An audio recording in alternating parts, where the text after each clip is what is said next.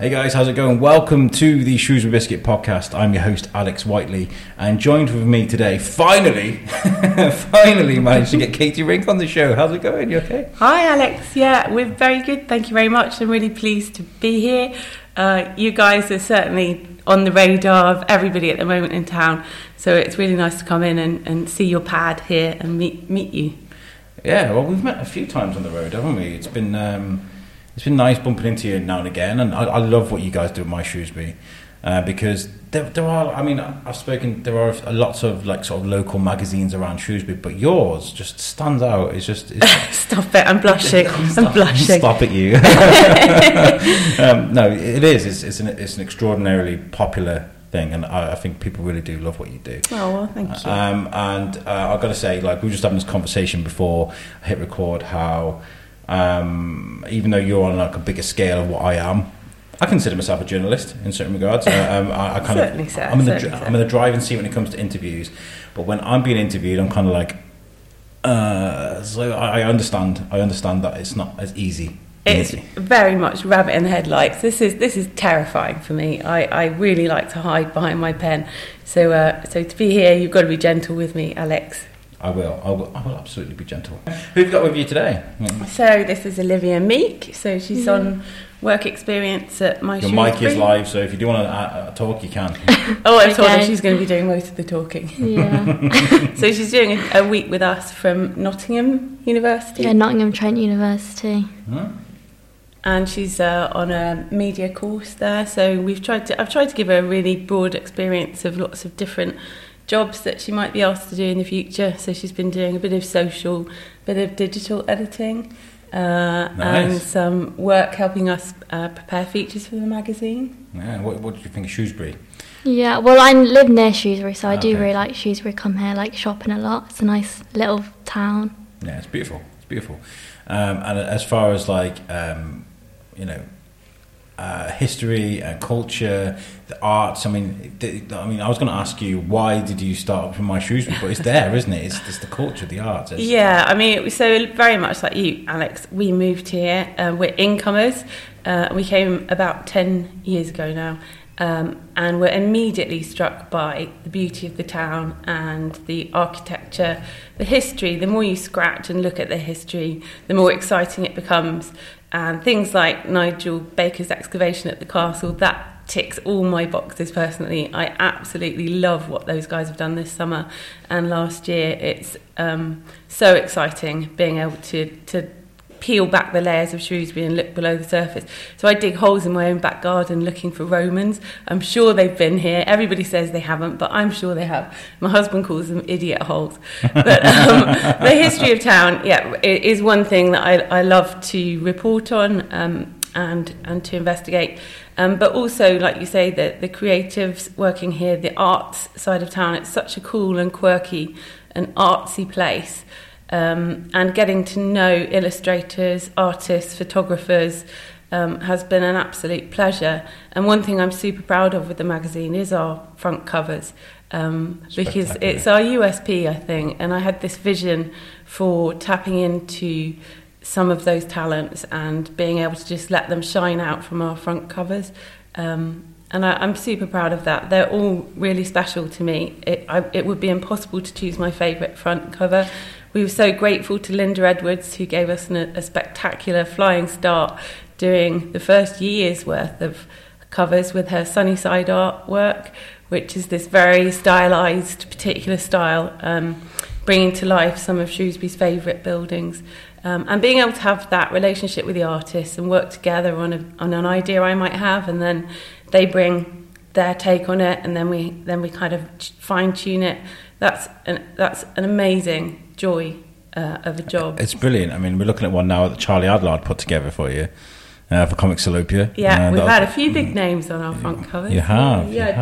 Charlie was brilliant to do that. That was a stunning poster. If you don't know, people who are listening, it's a picture of the spire, the tower of the market hall, and clinging onto that is, you're a comics man, he's an ape.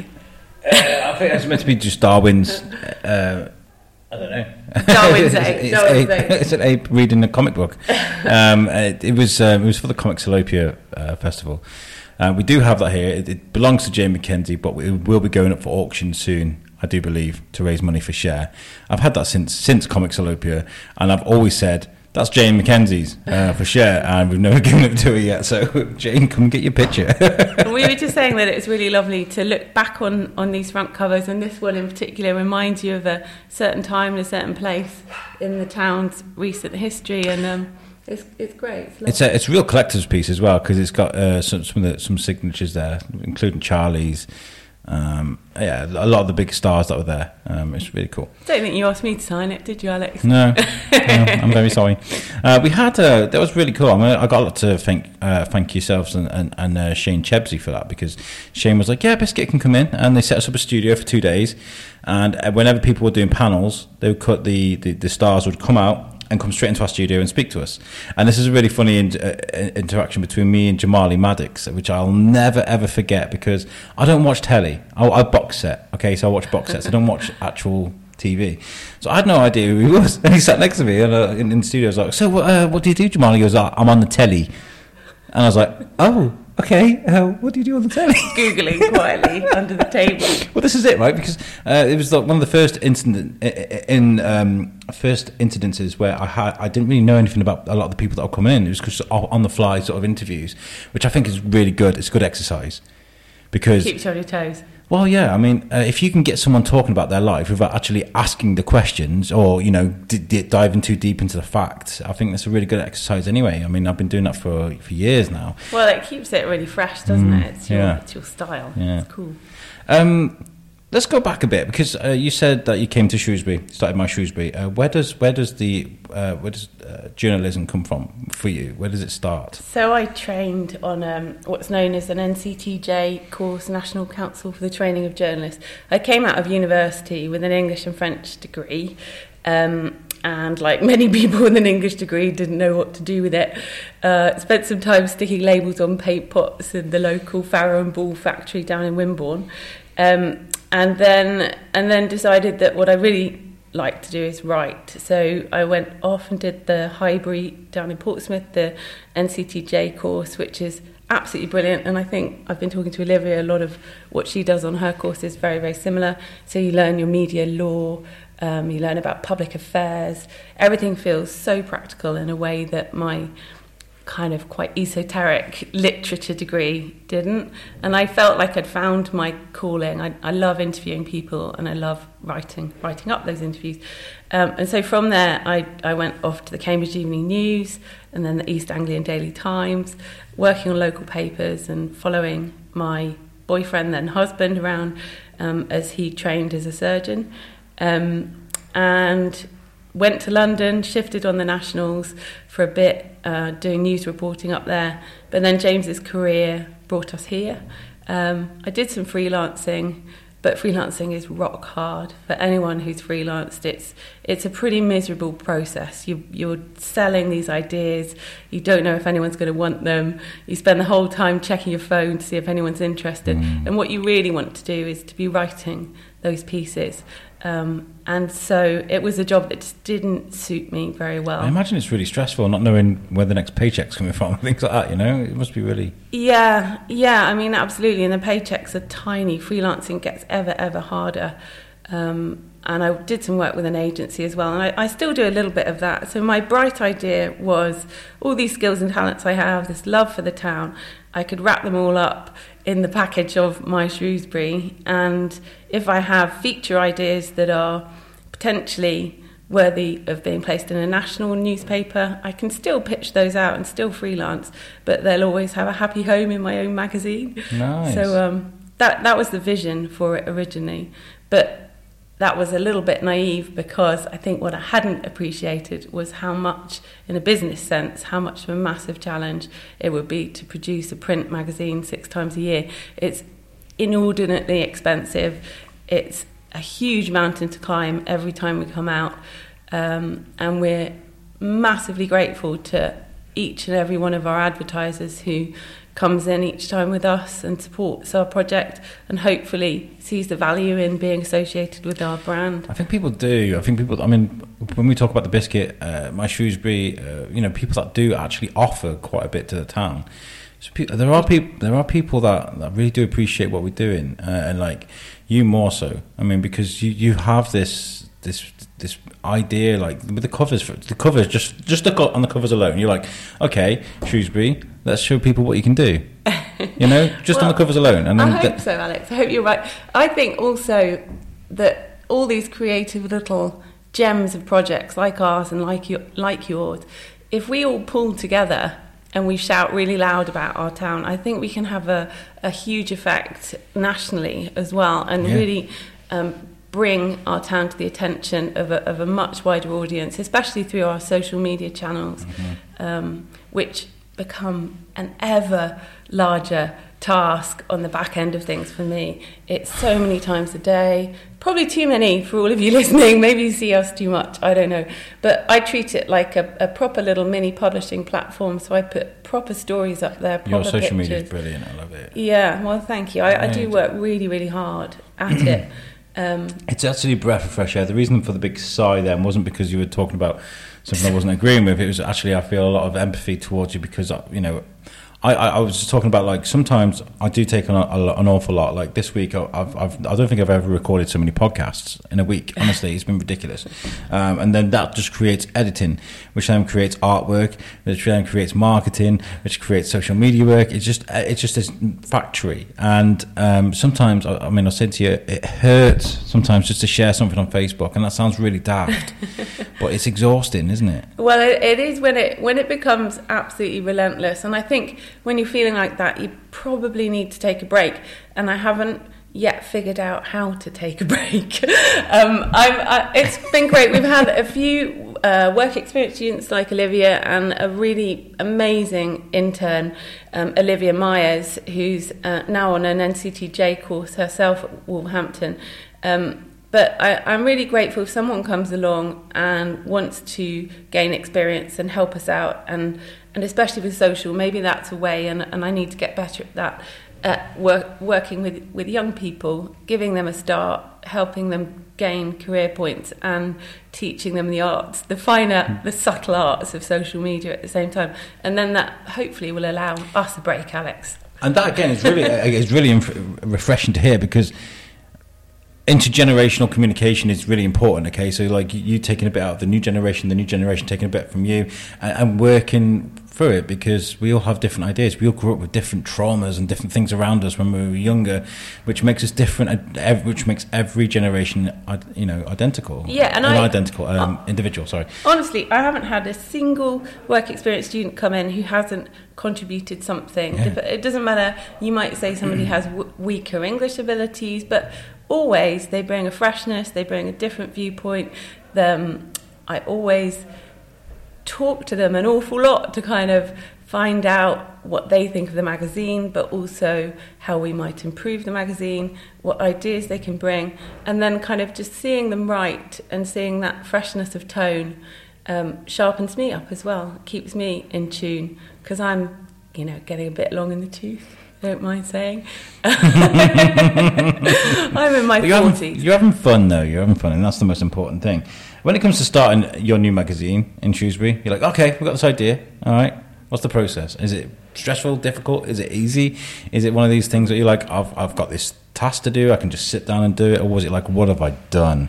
Well, so this idea was originally an idea that didn't belong to me. It was John Simcock, who was the former news editor of the Shropshire Star, and Sarah Hart, who now has her own PR company, and together they were going to bring this idea into fruition, and they asked me if I'd come along and be the editor, and that would have been absolutely lovely, just to be the editor and let someone else worry about it. But we sort of had meetings over a few months, and then the project kind of stalled a bit, for lots of different reasons, but it didn't look like it was going to go ahead. And I suddenly realised that I would be massively disappointed if this thing didn't exist, if My Shrewsbury didn't exist. And John said, well, why don't you just do it then? Why don't you just take it on? Go ahead, So he'd done a lot of the groundwork, which I'm really grateful for. Thank you very, very much, John. And so I didn't kind of come in completely cold. But I didn't know what I was doing at all. I've learnt on the job. And getting to know the business community, understanding how Shropshire works has been eye-opening and fascinating and challenging. I was actually pleasantly surprised by Shrewsbury, because there is a really nice community that people that cooperate. I mean, everywhere's got you kind of the bad apples, I guess, but there's not very many in Shrewsbury, really. I don't know. I haven't stumbled on too many bad apples, I have to say. Generally, people here want to support each other. People do favours all the time. There's quite a lot of almost like a money-free economy where people just want other people to succeed. And so you'll just help somebody else, not in expectation of any kind of return, but just kind of fuel this positivity that surrounds the town. So that's been absolutely wonderful. Yeah, I think it's lovely to see. And as far as workflow goes now compared to the beginning, as far as like personnel and hours put in at the beginning compared to now, what's it look like? Is it different? Do you know, I keep waiting for that magic moment where it all feels a hell of a lot easier. Automated, and it never comes. Every time there's a mountain to climb. Certainly some things are easier, but then, you solve one problem, another one pops up. And I think what I've learnt is that that's just business. That is the truth of it. For me, the joy is still kind of winkling out those interesting people, just like you guys do as well, who are fun to talk to and are up to fascinating things, and engaging with the arts community. So the love hasn't died. The love is still ever strong. And when I do get tired, something will always come along to give me a little bit of an uplift, or someone, and then you keep going. And now, obviously, it's harder than it ever was. Coronavirus has just thrown us all a massive curveball.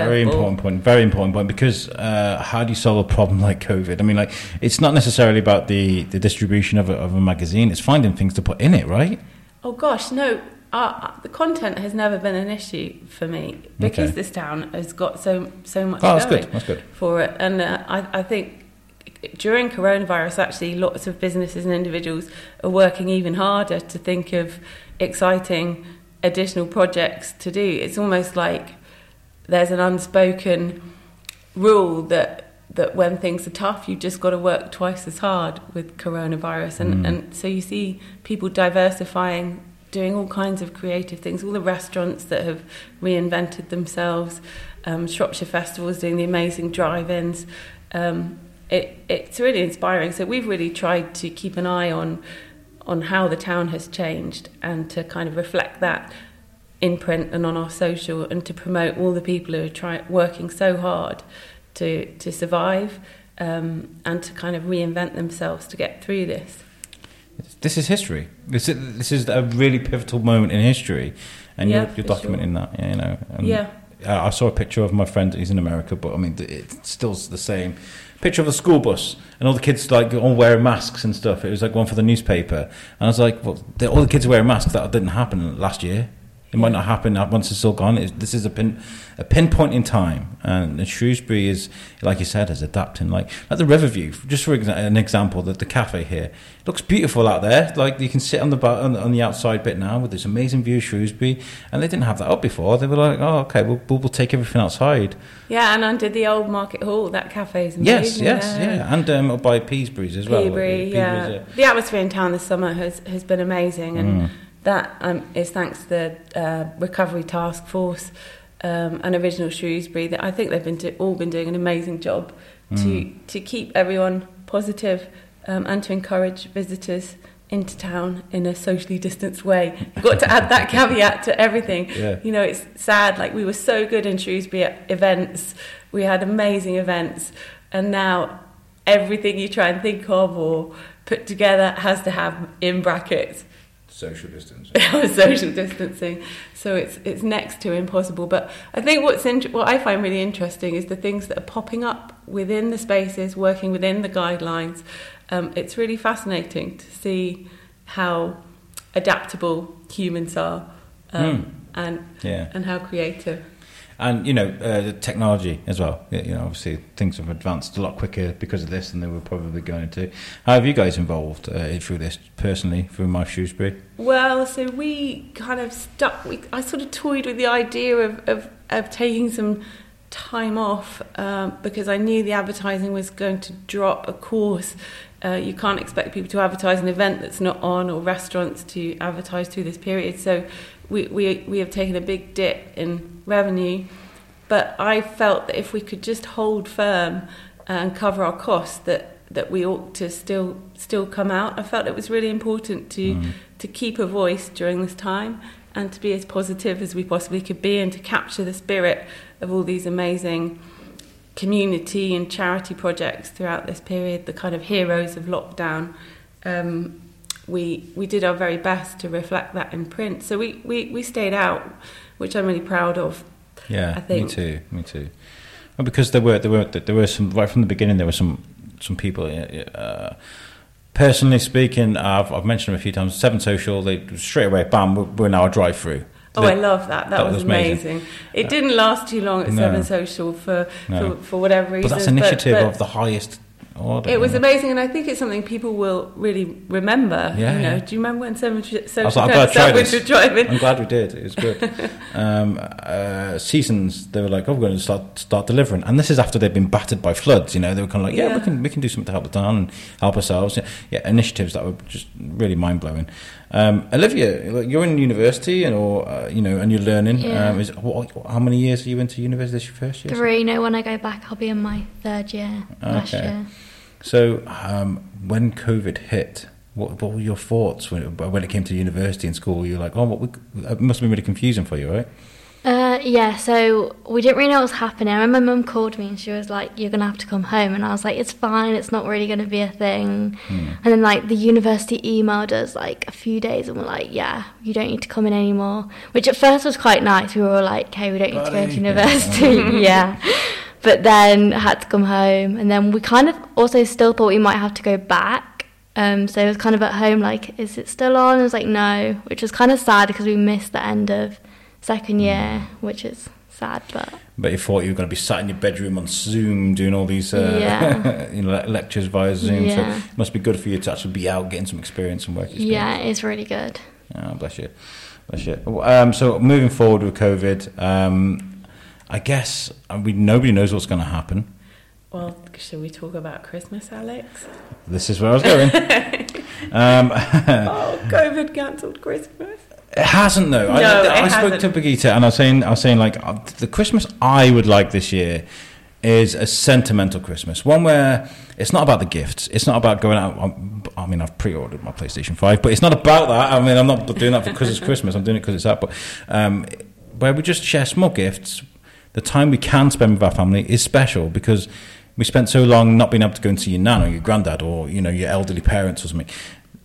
This should be about family and about the sentimentality of Christmas, right? Yeah, so I don't know how much Brigitte has told you, but we've got some plans to bring a big blast of positivity into town. Nice. Well, we're really hoping that these things will be successful because I think there's potential to build something very special. So the first thing is a Christmas lights competition, which Brigitte is behind. I think people will remember her doorstep portraits through this summer. She went around taking lovely photos of families on their doorsteps, and then she also did the traders on their doorstep as the town opened. So the new plan is to do Christmas lights doorstep portraits with a competition with prizes from the prison and from Brigitte and hopefully a few more as well.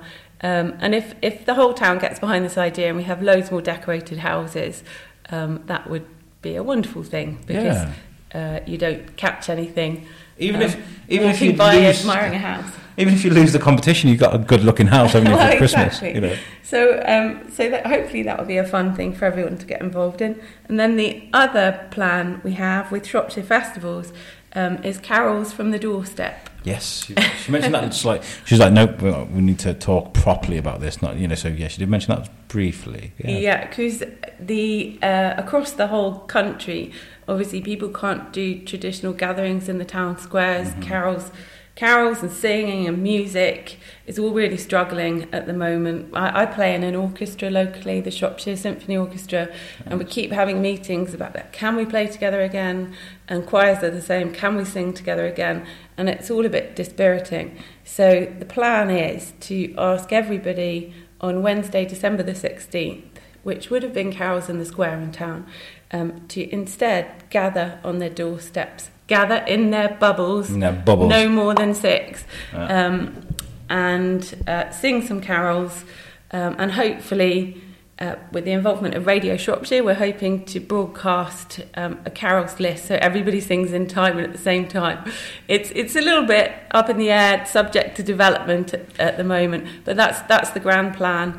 And ideally, it would be wonderful to think that this might be an idea that could catch fire and even go national if other towns get behind it and decide to do the same. Yeah, I think actually I've got a suggestion for someone that could probably help you. While we're doing the virtual show in Much Wenlock, Charles from Micro Videos put together a video of a choir singing, a bit like a Zoom chat. It was all Zoom chat videos, and he put them together, and they were singing beautifully in harmony. He said it took him hours, and it was a dread to do, but he did it, and it was amazing. So it's so clever, those compilations. I have no idea how to put those together. Yeah.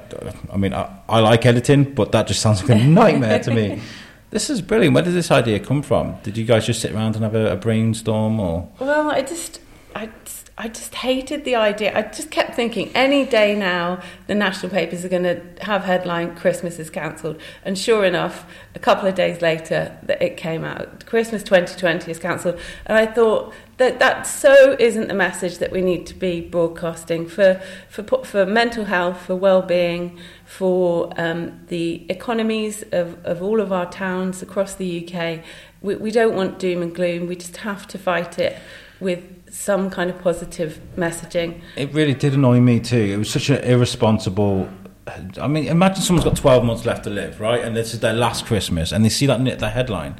That's heartbreaking, right? That's disgusting. Yeah, it's awful. And I think, is it Michelle Obama who said that we're all suffering from low-level depression at the moment? And it's the idea that we all thought that we were going to lift out of this, that come the autumn there would be the bounce back and the recovery, and to then feel that we're slipping the wrong way again. Of course that's going to have an effect on our mental health. Yeah. And people, I think, were really struggling anyway. It just pushes them down that bit further.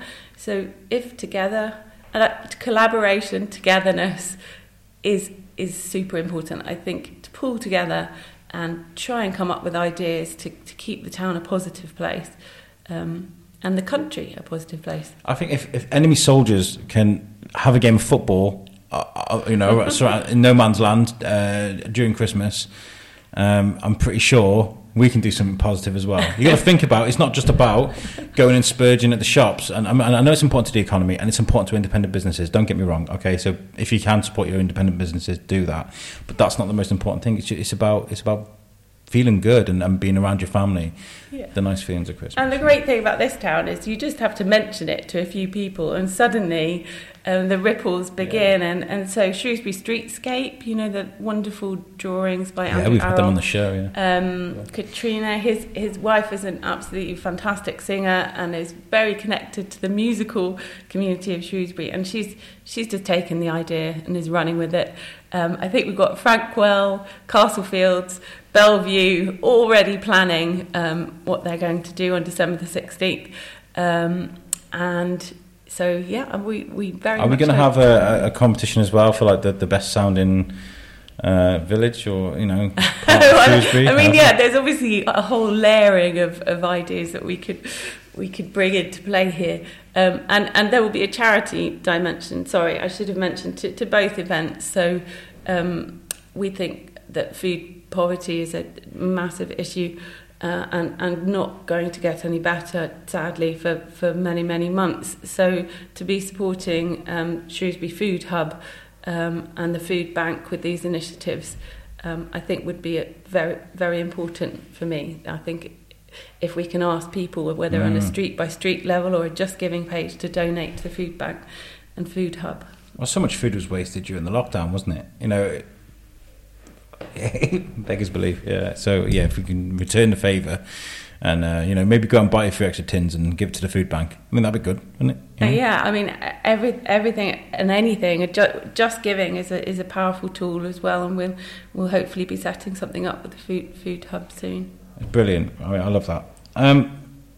You were talking about that news story about how Christmas is cancelled. Ridiculous headline. And when it comes to media and to the journalism, there are some papers that just don't care. They'll go all out. Magazines will do the same. Rolling Stone famously destroyed Nickelback by putting them as one of the worst bands in history, and now Nickelback's terrible, which I love. I love Nickelback. So, do you set yourself some rules for My Shrewsbury? Yeah, do you know, right at the very beginning, I wrote a mission statement, which I'd have to dig out. But it's all the things we've been. I mean, we're not a newspaper, so celebrating the great things about life is what the magazine sets out to do. We're a lifestyle magazine. We don't tell the nitty-gritty news. I think local news is extremely important. I think the Shropshire Star does a fantastic job of telling local news. I certainly tune in every day. Do you, Alex?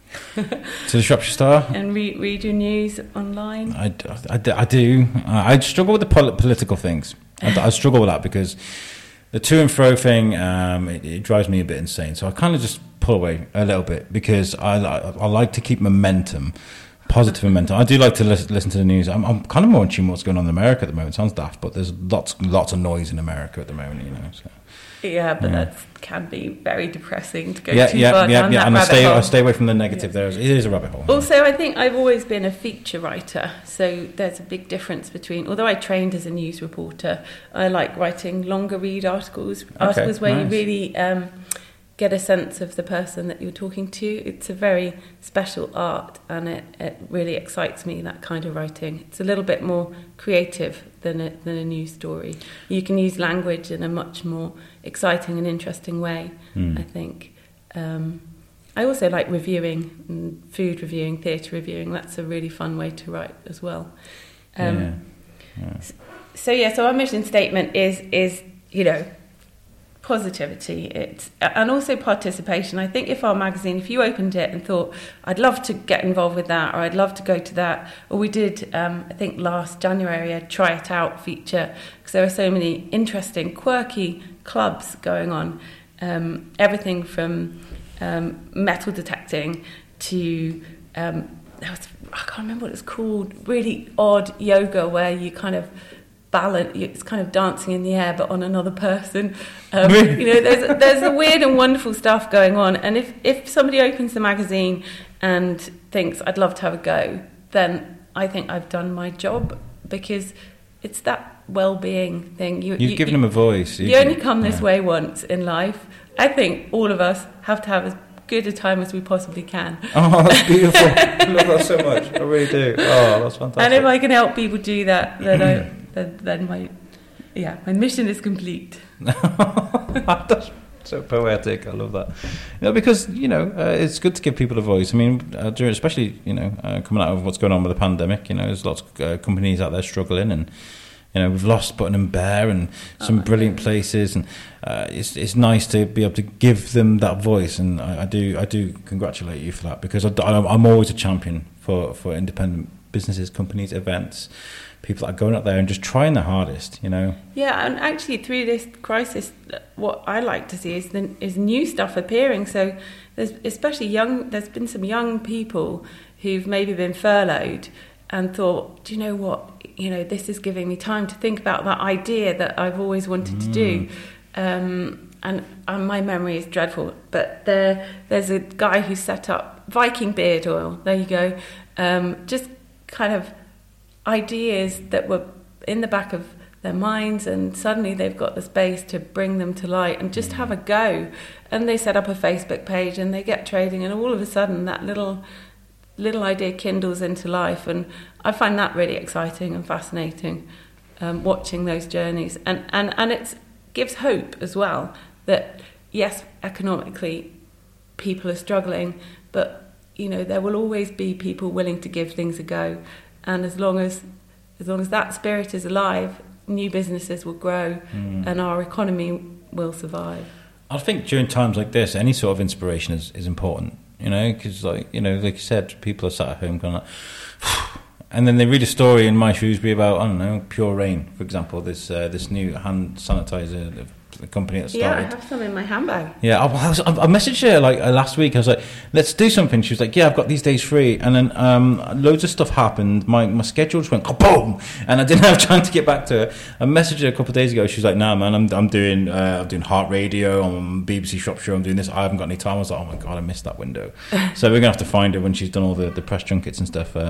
But yeah, fascinating that something like COVID-19 has created this product that's now going to go out and do really well. Yeah, I mean, it seems to be fantastic. It doesn't smell bad. It's it doesn't crack your hands. It's how did they come up with that? It seems it ought to be everywhere. Yeah, it's amazing. It's alcohol free, right, as well? That's right. I think so. We sound like we're on a commercial. I am not being paid by Pure Rain, but it is an amazing idea, genuinely. The reason I say that is because there is obviously we work a lot with Cher and as they like to stay away from things that got alcohol in them. So I was just like, yeah, it's good. If you after a hand sanitizer, blah blah blah, yeah. With Pure Rain, we'll get them on the show. But for now, check them out. What's kind of your more sort of memorable sort of career moments as a whole? Gosh! What are the things that really just popped for you? Like, so some really fun things. I remember had this idea. This was a local paper story on the East Anglian Daily Times. There were a bunch of octogenarians, so old age pensioners, aged 80 plus, and they were war veterans, and they were doing a charity raising Cresta run. Do you know that downhill luge in San Moritz? And I just thought this sounded like the best idea ever. So I asked my editor on the paper if I could go along and if the paper would kindly pay for it to let me spend a couple of days in San Moritz with these old chaps. And the editor said, if you can find a way to fund it, you can go, you can have the time.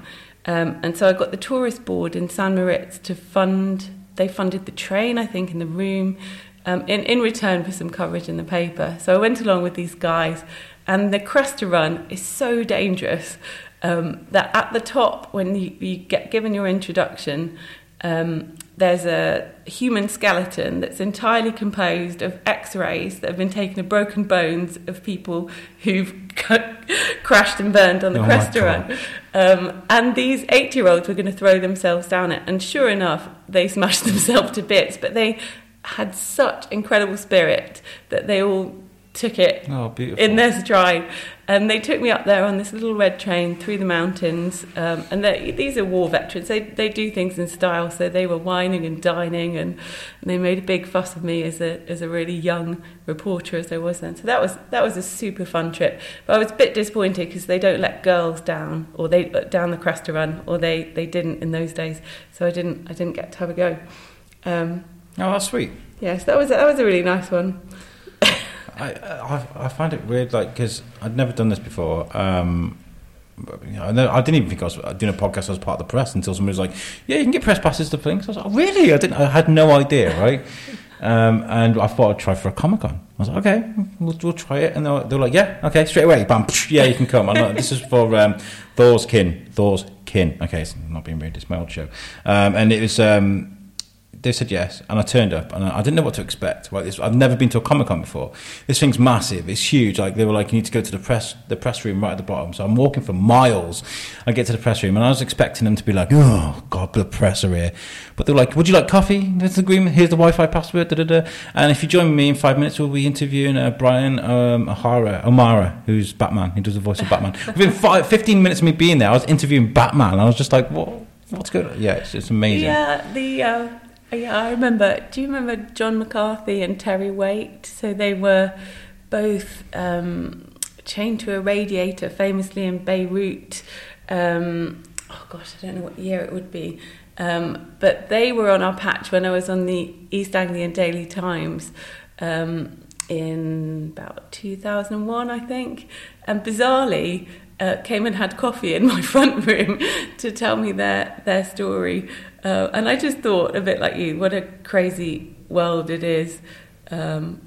what a crazy job to be able to. It's a real privilege, isn't it, to be able to engage with people that, and then to communicate their story to others. It's being a journalist is so much fun, but it does spoil you for anything else. I've also done a bit of teaching, and my hat's off to teachers. It's such a tough call, especially at the moment. Teaching is. I imagine it's difficult. Yeah. Yeah, it's such a difficult profession.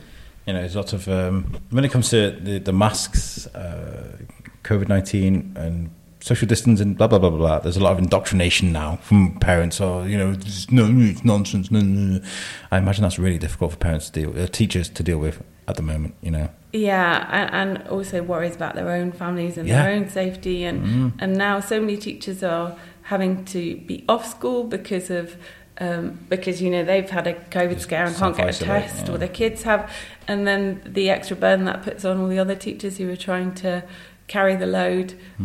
I think schools, each and every teacher deserves a massive award for what they will have been put through in the past year. Absolutely, totally agree. It's been terrible. Where do you go forward with My Shrewsbury now? Where are we going? Are you happy with how things are, or have you got plans for the future? It would be amazing to actually have some staff and have a bit of help. So that would be my number one goal, is to perhaps get to a position where we're strong enough to grow in terms of manpower. Because I'm launching in digital. I'd like to announce. Exclusive. Now I've announced it. It's got to happen, hasn't it? Yeah. But that's going to be a huge amount of extra labour, and it all falls on me at the moment. So to be able to grow the business and bring more people in is what's needed. And the big question is how to finance that, because local media have traditionally always relied upon advertising, and that becomes ever more difficult. And readers sadly have become accustomed to getting their content for free. I'm sure this is the same battle for you guys too.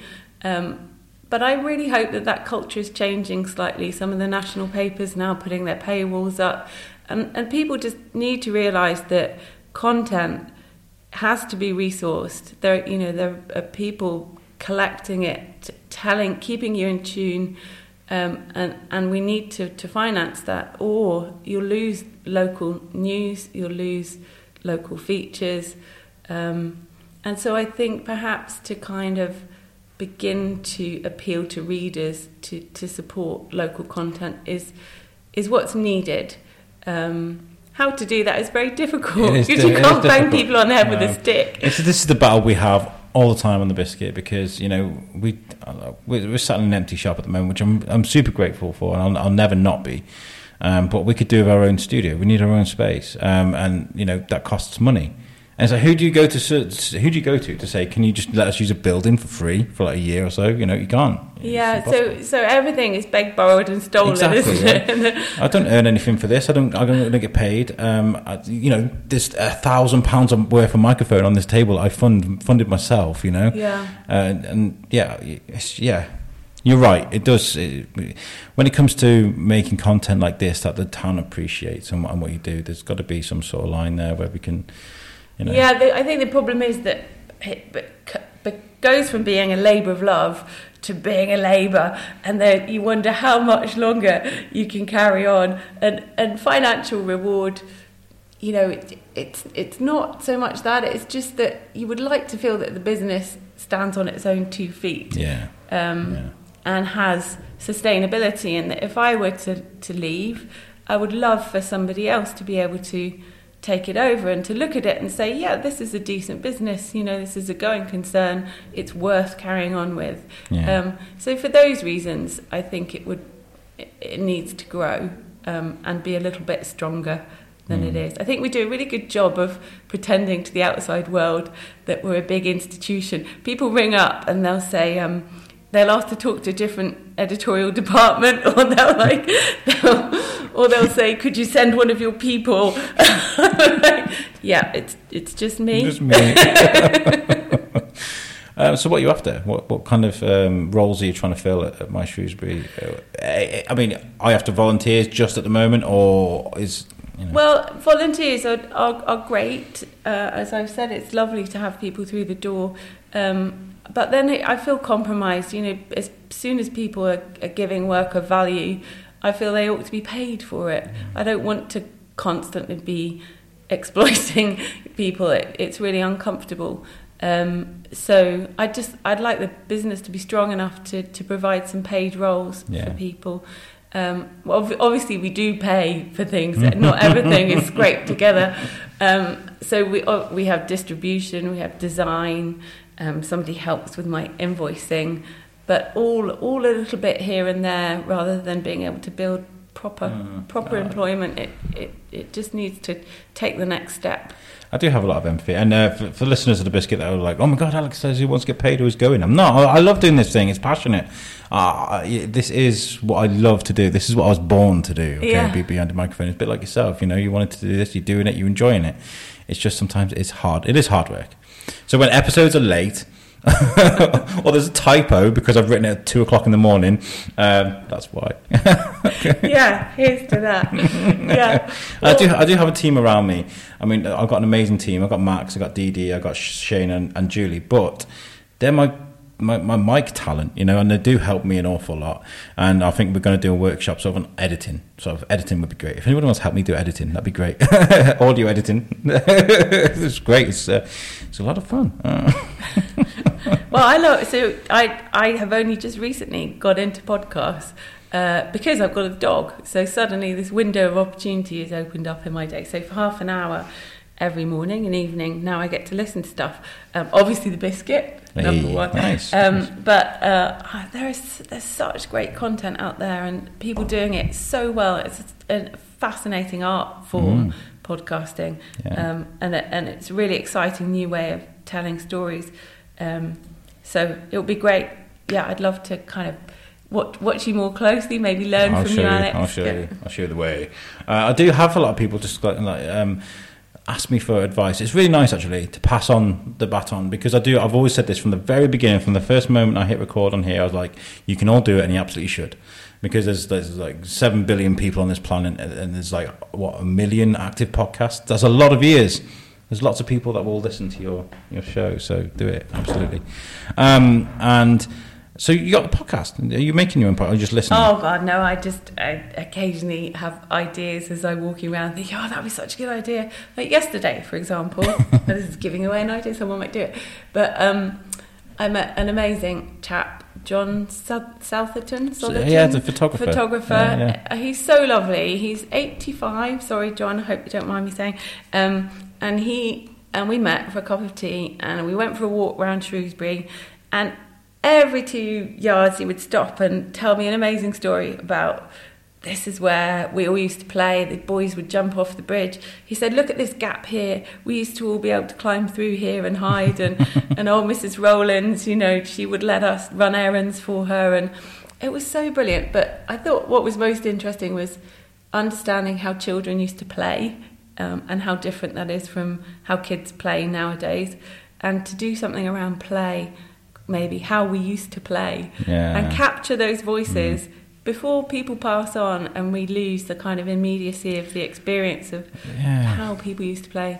I'm sure there's something in that. Come on, Alex. There was, and this was one of Shane's ideas. Actually, was to create memoirs of a Salopian. Oh, memoirs of a Salopian. And this is where you take a silver-aged citizen and you sit there and you talk to them about what they did.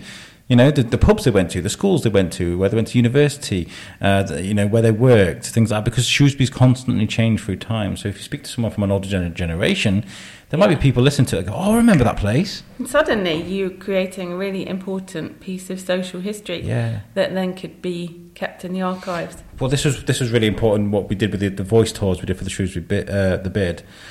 We went round and we did the tours of Old St. Chad's, St. Mary's, the castle, and Bear Steps, and these are like some of Shrewsbury's. We had Nigel Baker talking about the castle. Like, Nigel Baker. This thing will live on forever now. It's immortalised. You know, so in 20 years, 40 years, should I say, when Nigel's no longer with And us. Nigel will be immortalised, quite rightly too. Yeah. He's the most amazing speaker, Nigel. You just have to point the microphone at him and all these golden gems pour out of it. I did it yesterday. He looked so flustered. He was like marking things on a chart, and it was their last day. They had Wednesday it was, sorry, and they had like 4 hours to go. I was like, word for the biscuit kind of thing. He was like, yeah, absolutely. And he's just like, yeah, so today I was just like, this guy's fantastic. He is, he's golden. Yeah, I've worked with him so much over the last month, and I haven't regretted any second of it. It's been brilliant. I always enjoy chatting to you. We don't do it enough. You're right. You messaged me a while ago. Yo, wow, what's going on? We could go for a coffee sometime. You know? I really don't like talking. This is another idea I had for a podcast, would be to go and talk to people who are brilliant at talking, and kind of try and find out why are they good. You should do a competition, the best talker in Shrewsbury. You think you could challenge? I don't know. I think you have. This is being probably too honest, but I think I have a little negative voice that sits on my shoulder that kind of critiques me whilst I'm in the process of talking, and you've got to find a way of telling that voice to shut up. It's a tough one. It is tough. And do people in the public eye have that, or have they battled with it and silenced it? This is what's going on with social media, though, isn't it? You know, there is no inhibitions. There. It's kind of like you can see what you want. It's all out there. It's all out there. And I wrote a poem actually yesterday. We spoke to Gina Atkin, the poet. Yeah, who did the lockdown poem. Yeah, she's lovely.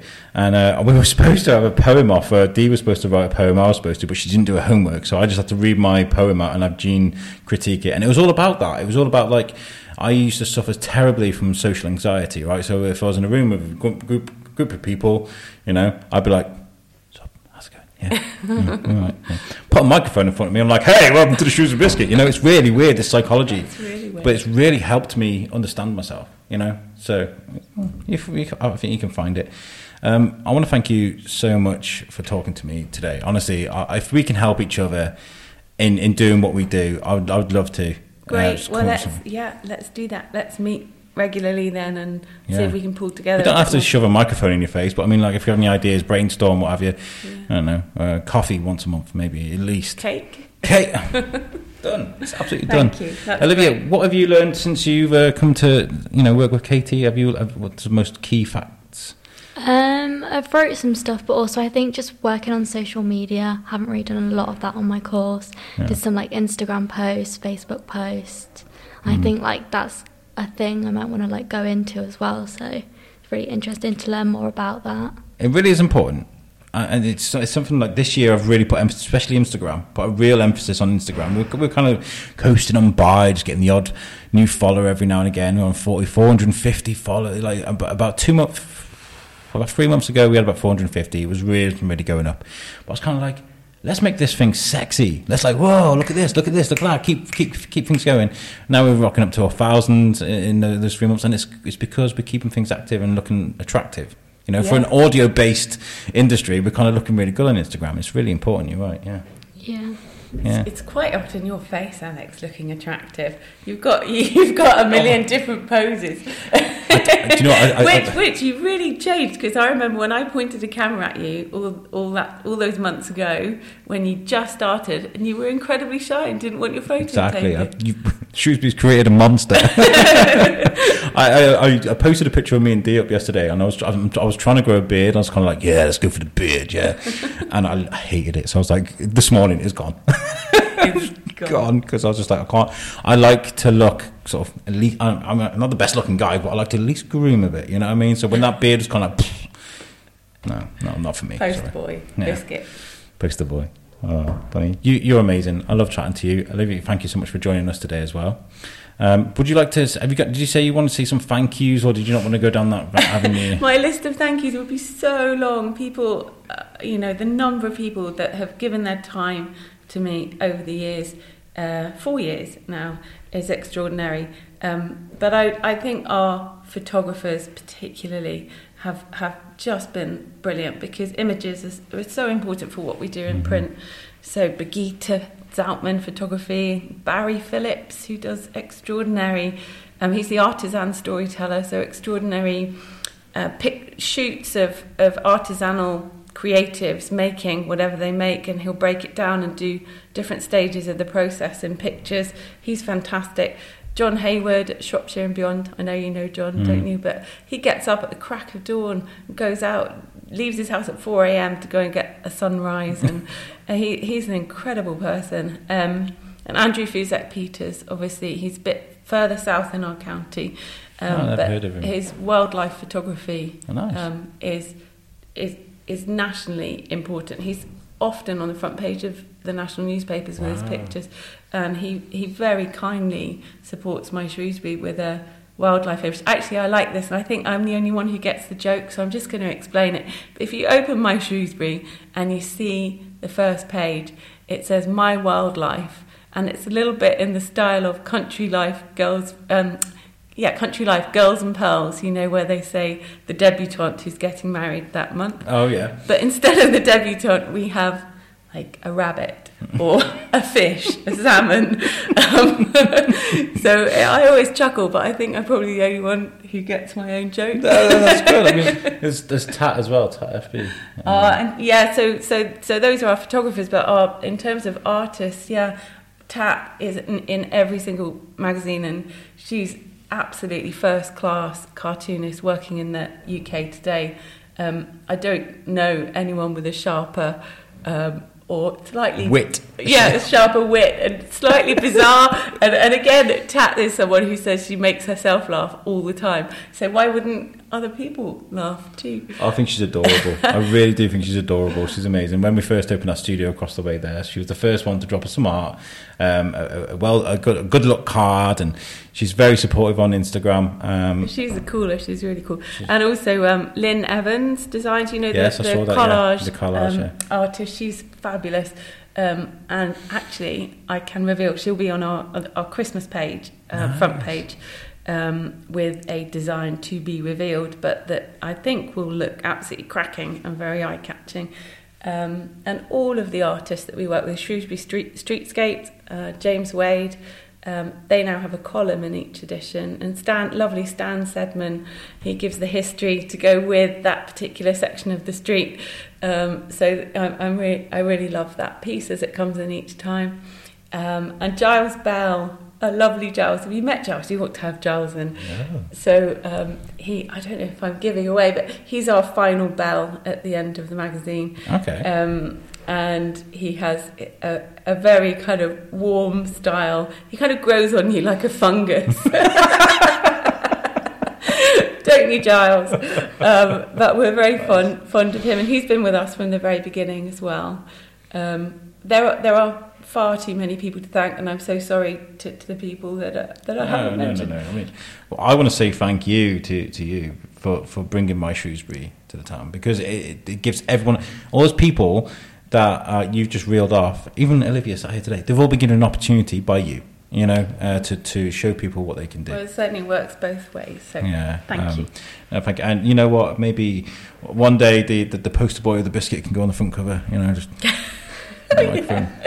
We need you in a cool style, like Jamila. Jamila would be awesome at capturing you for our podcast. Yes, Jamila. If you're listening to this, I see her most days on the on the school run. So if you're listening, we can go and do some art and put it on the front. Yes, that's definitely gonna happen. We should let the Biscuit take over for a day or for a month. Biscuit, I could have a holiday. Thanks, Alex. Biscuit takeover. You don't. Can you sign here? I'll write keynotes and then you can type it up. Maybe I'm not brilliant at stuff like that, but no, thank you so much for joining me on the show, listeners. That was fantastic. I'm really happy with that. Make sure you check out our website, which is www.theshrewsburybiscuitpodcast.co.uk. All of our audio is available on there, and it's made by our friends at Web Orchard. If you need a website, make sure you check out Web Orchard. They're brilliant, fantastic. Pete will listen to your ideas. He'll come up with something sexy and sleek and brilliant, and you should definitely check them out. And this episode was recorded at the Parade Shopping Centre. I've got Biscuit Studios here. It's an empty shop, but we really do appreciate the support from them. And you should definitely come and check it out. It looks brilliant, the Parade, right now. The shops are changing all the time. They're constantly thinking of brand new ideas to make this place look really attractive. It's a really good place to walk through. Thank you very much again, guys. Thanks for having us. It's been great. We'll catch you guys next week. Peace out.